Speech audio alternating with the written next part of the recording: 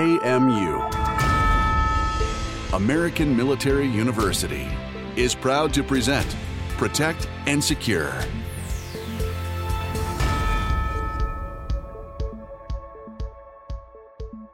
Hello and welcome. I'm Glenn Kosker, your host. Joining me today is AMU faculty member Jen Buchholz. How are you, Jen? I'm doing pretty well. How are you, Glenn? Hanging in there. So, Jen, you've worn many hats in your career, but today we're going to take a look at your experience in criminal justice. Mm-hmm.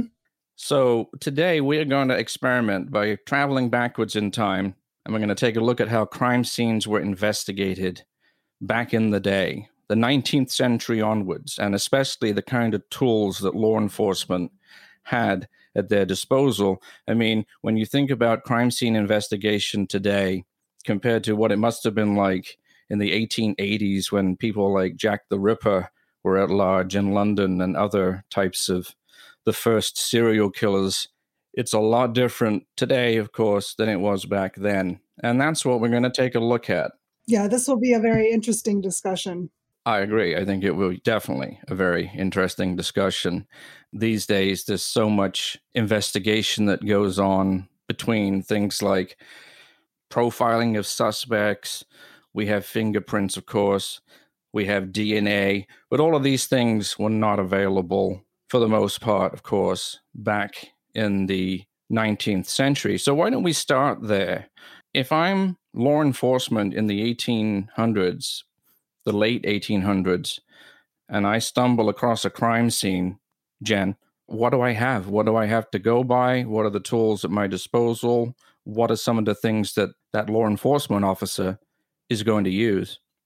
Well, believe it or not, back in the 1800s, law enforcement did have some tools at their disposal, probably more than listeners might think they had. And of course, some of those are pretty rudimentary. And over the decades, law enforcement worked on advancing those tools and technology.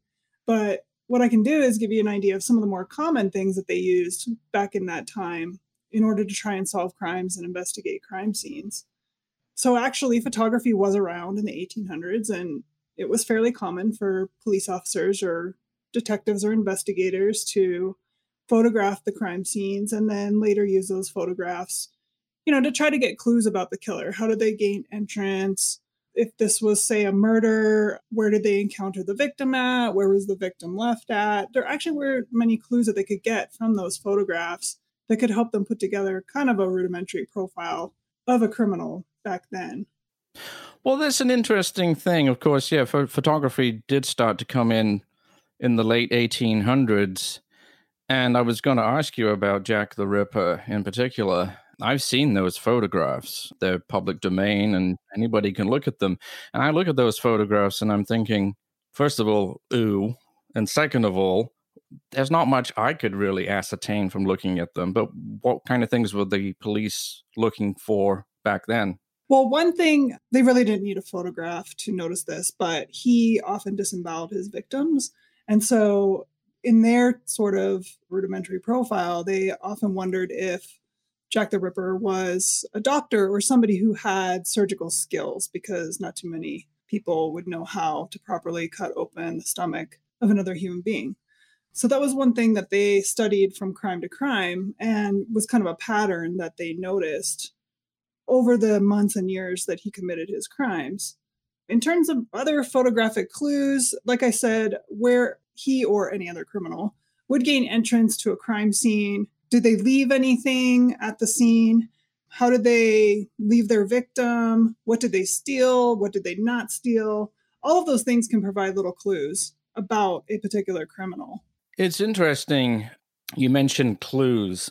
Of course, nowadays, if a police officer or law enforcement was to go to a crime scene, the number of resources that law enforcement officer has at his or her disposal today to seek out clues, it was so much more than what they had, of course, back in the 1800s.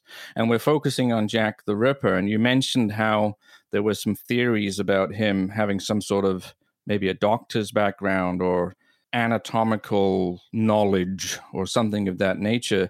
So do we think, or do you think that was sort of one of the first times law enforcement used profiling.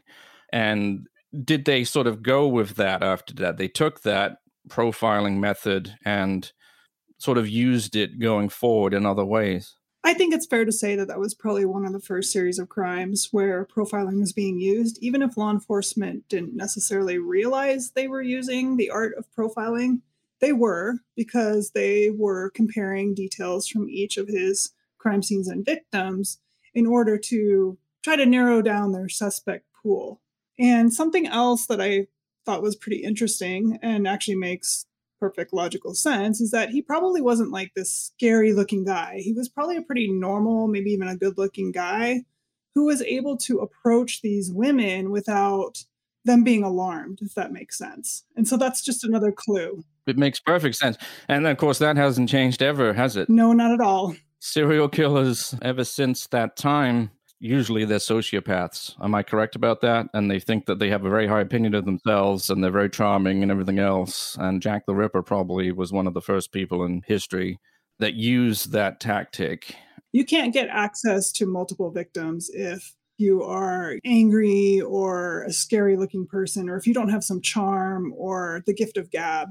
You have to have something that puts your victim at ease. And so most serial killers have that skill. Exactly. And I think Bundy is a very good example of yes, a 20th century criminal who employed those tactics. Now, what about fingerprinting in the 1800s? Was there any sort of science behind that yet? So fingerprinting was being used in the 1800s, but not really for law enforcement. It was originally used where people would dip their thumbprint or their thumb in ink and then use their thumbprint as a signature on official documents.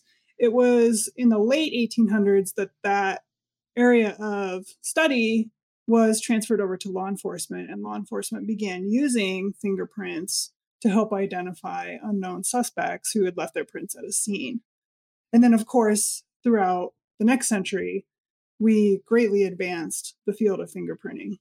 Of course, today we're focusing on Jack the Ripper initially, but there might have been some other tactics that police at the time could have used. Tell me something about algor mortis. I'm probably mispronouncing that, but go ahead and tell our listeners a little bit about that. You actually have it correct. So algor mortis is the use of a body temperature to help determine the time of death or determine the approximate time when somebody died. And in the 1800s, there was a scientist who discovered that in most situations, the internal temperature of the human body will drop at a consistent rate each hour after death. And so that discovery greatly helped investigators in terms of, coming up with an approximate time of death. We can never nail down, she died at 3:52 in the afternoon. That's not how it works, but you have a window of death. And so the body temperature can really help with that. As long as the person is found before their body temperature becomes the same as the environment around them. Once your body temperature is the same or reaches the ambient temperature of your environment, it's no longer really useful. The only thing it can tell us is that, well, the person was not killed very recently. It took time for their body temperature to drop in order to be the same as the environment around them. It's interesting, but of course, that part of the science remains intact today. I mean, obviously, the technology is more advanced. But staying in the 1800s and maybe thinking about the United States, not too many guns in the UK in the 1800s or today, in fact. But obviously, in the US, we would be getting into bullet comparison even back in the 1800s, right? That's correct. That's when that field of study came to light for law enforcement. And again, it was pretty rudimentary, and it took many decades for them to perfect the field of ballistics, which is bullet to weapon comparison. But they did start that study back in the 1800s, and there was actually one gentleman, and unfortunately I can't remember his name, but he was the first one who noticed under a microscope that a bullet had a defect in it. And he was able to trace that defected bullet back to the manufacturer. So that was sort of like the first case of bullet comparison. Right. I mean, in a way, what you've just described, where you can see the markings on a used bullet, on a shell. It's almost as unique as a fingerprint. But that, again, is another crime scene investigation or investigating tactic that has survived, is still being used today. But the fingerprints, that must have been a huge breakthrough when it sort of went mainstream in the 20th century, in the early 20th century. Now, I believe the first case ever where a fingerprint led to a conviction, perhaps, was back in 1910. Is that correct? That's correct. So tell us a little bit about that. So in that case in 1910, a guy named Thomas Jennings, who shot and killed another man named Clarence Hiller. And as Jennings ran off from the crime scene, he touched the railing of a set of stairs. And that railing had just been painted, so the paint on it was still wet, and he left his fingerprint in the wet paint. And police were able to match the print in the paint to Jennings' fingerprint. And so he was the first case in which a perpetrator was convicted based on fingerprint evidence in a court of law. And was that just coincidentally, just because there was wet paint, somebody came up with the idea, hey, look at that. You get paint on your thumb or your finger and you smudge something somewhere and we can go compare it to the other records? Or was it something that they'd been working for a while in the 1800s they weren't quite there yet, but this is what set the ball rolling as far as fingerprinting went. They started to fingerprint criminals or suspects at that time, after that case, correct? Yeah, I think that's fair to say. It had been in development for a few decades prior, like we discussed a little while ago, but it just took several years for fingerprint evidence to be accepted in courts of law and for the experts to prove that every human being has a unique fingerprint. You know, a lot of people were skeptical about that in the beginning. And so there were definitely some obstacles that experts had to get past in order to get fingerprint evidence allowed in court, but they did. It's interesting you mentioned skeptical. All throughout history, but particularly the last 100 years, there are skeptics for everything. And I can imagine back in 1910, the people of the time thinking, whoa, what if I get brought into this case because my fingerprint looks like that other guy? I can imagine what that's like, or what they were probably thinking back then. And it's been the same ever since, really. I mean, DNA, of course, is the quote-unquote fingerprint of the late 20th century. We'll get to that a little bit later, but yeah, I can imagine at the time people would have been skeptical about fingerprints, especially the part where it's individual to every person, because it's true, of course, that even identical twins have different fingerprints. And even today, or recent years, there's been mistakes made on that. One of the most famous cases where, unfortunately, our FBI made the mistake was the Madrid train bombings in 2004. They retrieved a partial print off of, I think, a backpack that was left on the train. And the FBI thought they matched it to a gentleman who lived in Oregon named Brandon Mayfield. And he was actually arrested. And then it was the European law enforcement who came back and said, that's not his fingerprint. They look similar, but that's not his. Thankfully, that mistake was righted, but Mayfield did go through quite a bit before he was let go. And I think there was probably a civil suit. So we're in about 1910, moving into the 1920s. What sort of happened then for law enforcement? They've nailed down the fingerprinting, kind of. It's not bulletproof, no pun intended. And they've got the bullet comparisons and the time of death. We've got some photographs of crime scenes, perhaps. We've got eyewitness accounts. We shouldn't just sort of skip over that. There's sketch artists. Those have been around for a long time.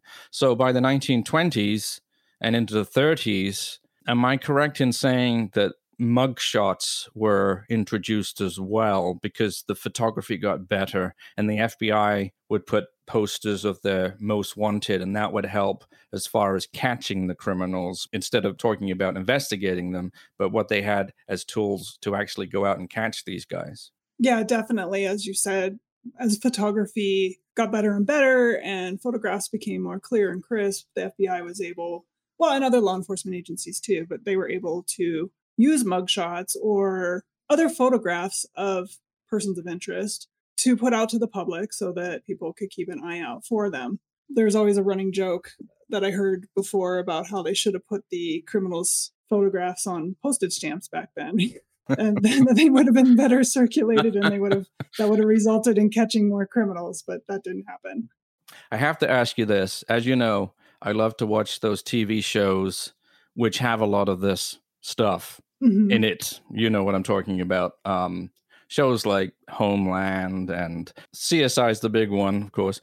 But those shows, they go to a computer, a lot of the experts on these shows, the scientists or the law enforcement, and all of a sudden they make this match of fingerprints with they have a fingerprint and somebody types in a few things and then points at the screen and says, yeah, here we go. That's him. Does that happen in real life?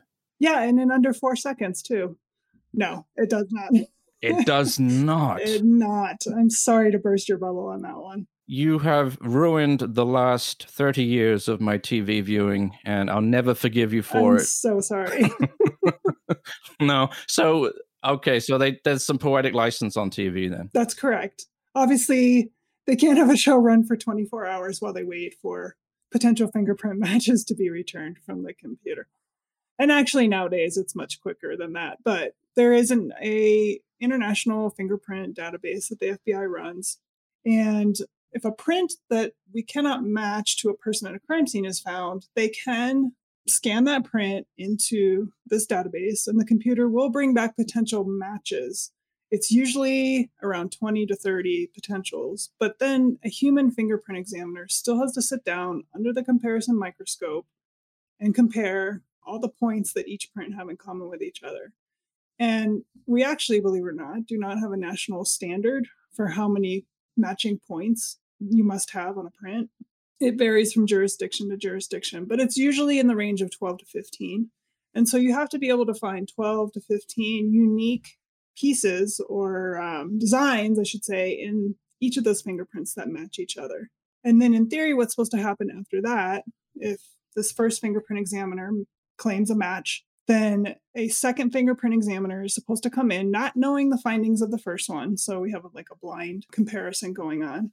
And then if the two fingerprint examiners come up with the same conclusion, it's usually figured that the prints are a match. But it's quite the process. It's lengthy and time consuming. So it's not just pressing a button on a computer or on a laptop. Nope. Well, I kind of did know that, really, but it does sort of ruin the whole illusion. But interestingly, there are still human beings that look at these things, which is quite an exciting thing to hear in the world of AI that we have now, that there's not some bot that decides someone's fate. There is some people who examine these things still, which is good. I'm glad to hear that we haven't quite got that far along. Not yet. I'm Glenn Kosker. I'm speaking to AMU faculty member Jen Buchholz, and we'll be right back. The cybersecurity field needs versatile professionals to keep up with new and constant cyber threats. At American Military University, you'll acquire vital certifications, foundational knowledge, and the cutting-edge skills to protect and defend your organization from harm. Start making a difference in the world of cybersecurity today. Apply now at amuonline.com. And we're back. I'm Glenn Kosker. I'm speaking to Jen Buchholz today, AMU faculty member. We're talking about crime scene investigation and some of the tools that police officers had at their disposal throughout the many decades into the past. We started with Jack the Ripper and those kind of cases, didn't we? And we're through to about the mid-century, mid-20th century, and we were talking about the 1930s just before the break. Correct me if I'm wrong, Jen. After the war, the Second World War, there wasn't too many breakthroughs, but it wasn't really until the 1980s when DNA came in and changed the way everything was examined at a crime scene, correct? Most definitely, yes. And I'll just point out that there was a couple other techniques that developed over the early 1900s. I wouldn't call them necessarily breakthroughs, but one would be analyzing tool mark impressions. Like if somebody used a crowbar to pry open a door, depending on the shape of the crowbar and stuff like that, you could actually do some comparison there. And then the other one I wanted to bring up is Locard's principle, which basically states that anytime a perpetrator enters a crime scene, makes it a crime scene, they leave something and they take something away. That thing might be that they leave one of their hairs and they take away a carpet fiber, for example. Or they leave a speck of their blood because they cut themselves on a window trying to break in, and they take away, maybe there's a dog in the house and they get some of those dog hairs on them and those stick to their clothing as they run away. So that was a principle that came into use in the early 1900s. And effectively, it sort of matriculated forward in time to the 1980s and further, because that same principle, of course, it's been used throughout the 20th century. Absolutely. So let's return to DNA. That is basically the silver bullet, the thing that crime scene investigators look for. They want to have it.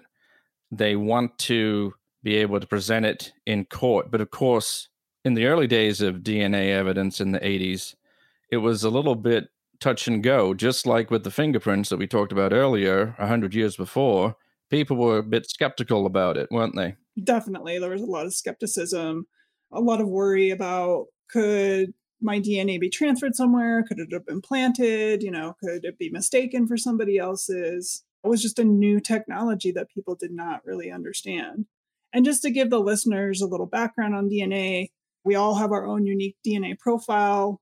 DNA is unique to every human being. We can even differentiate DNA now between identical twins. And DNA generally, if found at a crime scene, it comes from biological fluids of the perpetrator. So blood, saliva, semen, and sometimes hair. But hair is tricky because you have to have the root ball on the end of the hair in order to get the DNA of the person. So hair is not always 100% useful. Yeah, see, that's another thing that TV sort of brushes over. Oh, look, we found a hair. And then somebody at their magic computer about 10 minutes later comes back with a full profile of whoever owned that hair. And as you just said, there's a lot more science to it than that. Just from a historical point of view, when was the first DNA court case that convicted someone, and what kind of case was that?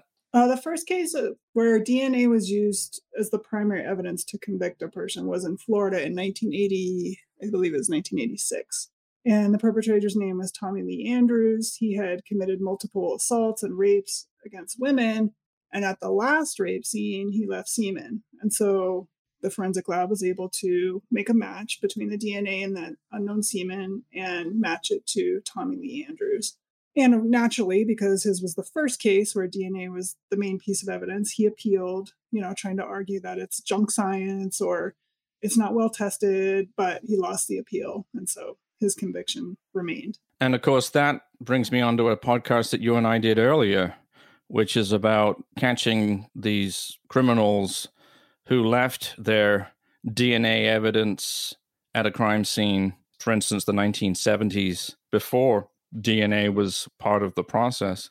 And of course, now any serial killers listening probably a little nervous that they might be getting that visit from the law enforcement who has tracked them down via a genealogy database. Yes. Correct? Yes. That is one of the amazing new technologies that's developed since 2018, is the ability to use open source ancestry databases online to piece together someone's family tree and narrow down the likely suspect of a crime. So as you said, serial perpetrators out there, beware, because we're going to get you.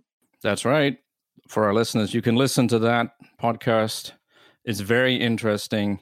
It's something that's going to be around for a long time into the future, and it's going to catch a lot of people. It's already caught a lot of people. Since we did that podcast, Jen, which I think was probably about 6 months ago, they've caught a lot of people since that podcast. Oh, definitely. We're now in the hundreds of unknown perpetrators who have been caught through genetic genealogy. And of course, it's just going to grow. It will. The amount of cold cases, there's tens of thousands of cold cases where if the perpetrator is still alive today, because we have to remember a lot of these crimes took place almost 50 years ago, but if they are still alive, then watch out. Okay, so DNA in the early days, people were skeptics. Tommy Lee Andrews, the person you mentioned, the first person that sort of went to jail. Tell me about what's happening today and what's touch DNA, for instance. Yeah, touch DNA is one of the I guess, more recent developments. It's been around in use for about 10 years now, but touch DNA is literally individual skin cells that slough off of your skin when you touch things. So imagine if you run your hand over like a rough couch cushion. There's going to be several of your individual skin cells that are going to slough off onto that couch cushion. And a good forensic analyst can take that cushion and find those skin cells under a microscope and then extract the DNA profile from them. And so this is also helping us catch more perpetrators because, again, touch DNA doesn't have to come just from your fingers. It can come from anywhere on your body. We shed skin cells from all over the body. So unless you're wearing like a full PPE suit when you enter your crime scene, which most perpetrators don't, there's a good chance of a perpetrator, leaving their individual skin cells at that scene. The trick, of course, is finding them because they're so minuscule and microscopic. But we've had some pretty good luck in terms of solving cases through touch DNA. The issue I'll explain about touch DNA is that it's pretty easily transferable. So, Glenn, if you and I meet and we shake hands, I literally may walk away with a few of your skin cells on my hand. And then if I touch my couch, I might transfer your skin cells to my couch. So, grain of salt, of course, when police are investigating a crime scene, and the touch DNA that they find has to make sense in terms of where it is and who it ends up belonging to and stuff like that. But there hasn't been too many issues that I know of with false convictions based on touch DNA. In fact, I don't think I can come up with a single one off the top of my head. That's very interesting. And I'll be honest, I had not heard of that concept. And of course, the technology is just going to improve in the coming decades to make that even more accurate. So let's change course a little bit, staying in the later part of the 20th century and the early 21st century. And today, of course, cell phones have now become a big part of investigating crimes. So why don't you tell us a little bit about how cell phone data can nab a criminal? Well, cell phones have obviously evolved since the 1990s when they first came out. The early 2000s is when they became pretty popular among the general public. Most people could afford them by, 2003, 2004, somewhere in that. But we didn't have smartphones then. So back then, really, if a cell phone was seized as evidence, police could look at the call log or the contact list or the text messaging log. But it didn't have location information, didn't have Google Maps, photographs, all that stuff. So we've definitely evolved because now everybody, for the most part, has a smartphone, which is like their own little personal tracker. Exactly. I was going to say, right? When you're setting up your smartphone, checkbox, checkbox, checkbox. Oh, I'll check that. Just want to get to the good part where I can, look at Facebook and all that. Checkbox, checkbox. And then, you're driving around and you're creating a triangulation of your location most of the time. Google Maps, if you are opted in, or any maps service that uses satellites and the cell towers and everything else. And of course, that is a huge breakthrough for law enforcement. Yes, because there's a record in your Google Map app showing the places you frequent. Like you said, depending what you're opted in or out of, it may show all of your travels over a certain period of time. My husband and I have map sharing on for each other so that we don't hardly use it, but I guess it's a safety thing for us in case one of us goes missing. We can look on our Google Maps and see where that other person's phone is. But that also records a lot of data about where you've been and where you've traveled. Not that I want to give hints to perpetrators, but just having a smartphone on you in general, there's a lot of tracking going on.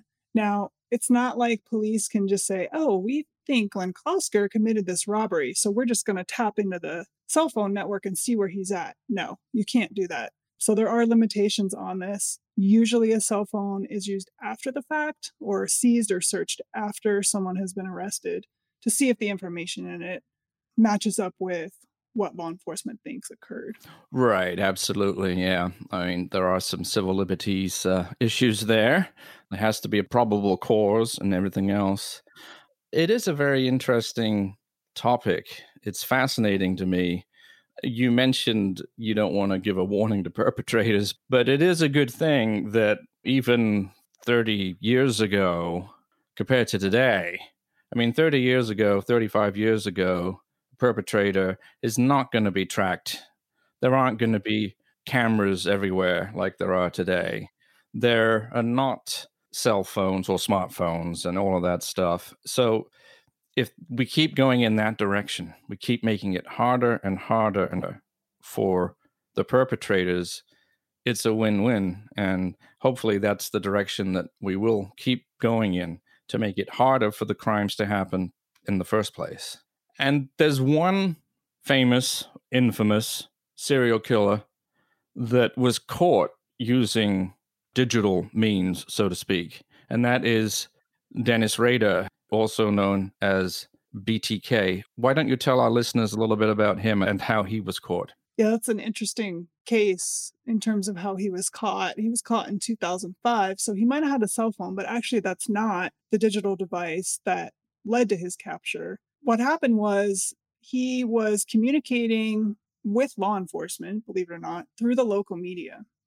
And he had asked police if they would be able to trace a floppy disk to a certain computer if he sent this floppy disk to them. And naturally, they said, no, we don't have that technology. We can't do it. So he sends this floppy disk, and within a few minutes, I think, they looked at the metadata and traced it to a particular church computer. And then they looked at the church roster and were able to ascertain that a person named Dennis, who was also the president of the church congregation, had used this disk. And so they coupled that with footage of the person who dropped off the floppy disk driving a black Jeep Cherokee. And wouldn't you know, when they showed up to Dennis Rader's house, there's a black Cherokee sitting in the driveway. He very much slipped up, obviously, and had too much trust in police.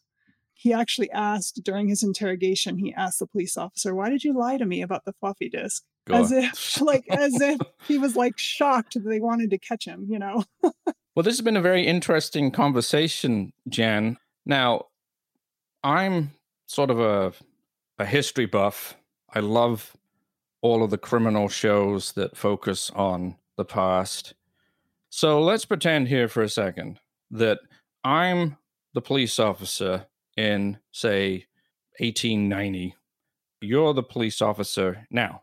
We go in a time machine, you do, and you go back in time, but you bring all of your tools and your resources and everything that you have that you could possibly use with you. But I'm stuck there in 1890 with my Bobby's hat on in London or whatever. And where you go to the hotel room and we find this dead body, and there's a little bit of blood here and there. There's a little bit of blood spattering on the wall, perhaps just a little bit. There are some open wounds, not very, you couldn't really tell what they were by looking at them. There's some sort of liquid on the floor, on the carpet, those sort of things. If I'm there in 1890, I go in there and I might have my cameraman with me, and he'll take a picture, a photograph, and might get my notepad out and my pencil, take some notes, and then go home and have a cup of tea. Right. You might draw a sketch. I might draw a sketch. Right. I might draw a sketch. There might be, if I'm lucky, the person managed to put their hand in some, I don't know, substance and put a fingerprint somewhere. But even then, that's not concrete evidence. But you're going into that same crime scene with me, and I'm quite impressed by you, by the way, because you've traveled through time, and it's very exciting for me. But you're there, and you've got all this stuff. What is it that you're going to use with that sort of crime scene when you've got somebody that's clearly been murdered? They've got all these different wounds, and there's blood and fluids everywhere. What's your approach? After securing a scene so that you can control who goes in and out of it, after that first step, photographs are the next one. You don't want to touch anything until mid-range, long-range, and up-close photographs have been taken of the whole room, of any potential pieces of evidence. I will caveat this with, if we arrive and the victim is still breathing, then of course we're going to try to render aid. Assuming that the person is no longer alive, this is the steps that you would take. And nowadays we have obviously such great digital photography equipment. We can get all different types of viewpoints. And in fact, this is something that we didn't really discuss, but we even have cameras now that can provide a 3D look at a crime scene once you take that software back to the computer.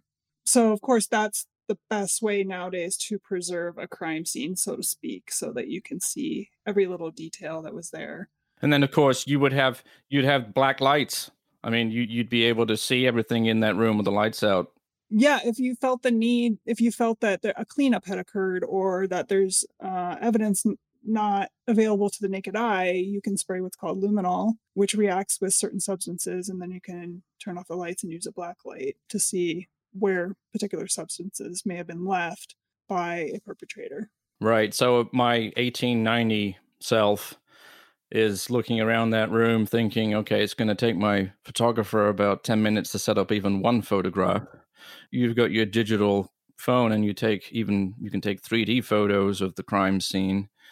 And then, of course, there's all the other things that you would have at your disposal, the DNA database that you're going to go check later. And sure, if we find a weapon that's left at the scene, we can obviously properly collect it and bag it, label it, and then send it to the lab. And hopefully the lab can pull a fingerprint or a touch DNA, or maybe it's a knife and the killer cut themselves in the process, so their own blood might be on there. And obviously back in the 1800s, those methods and analysis weren't available. So we're back in our hotel room here in 1890, and you're there from 2020 because you travel back in time and you see the blood spatter on the wall. And of course, I'm looking at that thinking, oh, is that blood? I don't know. Could be red paint. Let me have a, no, don't know. Who knows if that's blood? Probably red paint. You're not going to look at them. You're going to, obviously, there are blood spatter analysis that helps solve these crimes.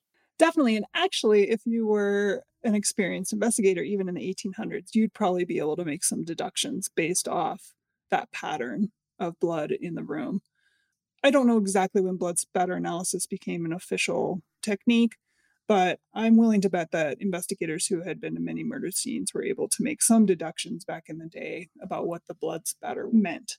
But even, like you said, back then, you wouldn't be able to know for sure if it was blood or red paint. Well, now we can determine that on scene. We have quick tests where you just take a swab and it tells you it's positive or negative for blood. Jan, it's always a pleasure to speak to you, and I hope we can talk on a podcast coming up again in the coming months. The pleasure's all mine, Glenn, and thank you for inviting me back yet again and engaging me in another very interesting discussion. My name's Glenn Kosker. Thank you for listening today. Don't forget, you can always go to our news site, amuedge.com. Until next time, this is me signing off. Stay safe. For more information about our university, visit us at amuonline.com. Thank you for listening. AMU, American Military University.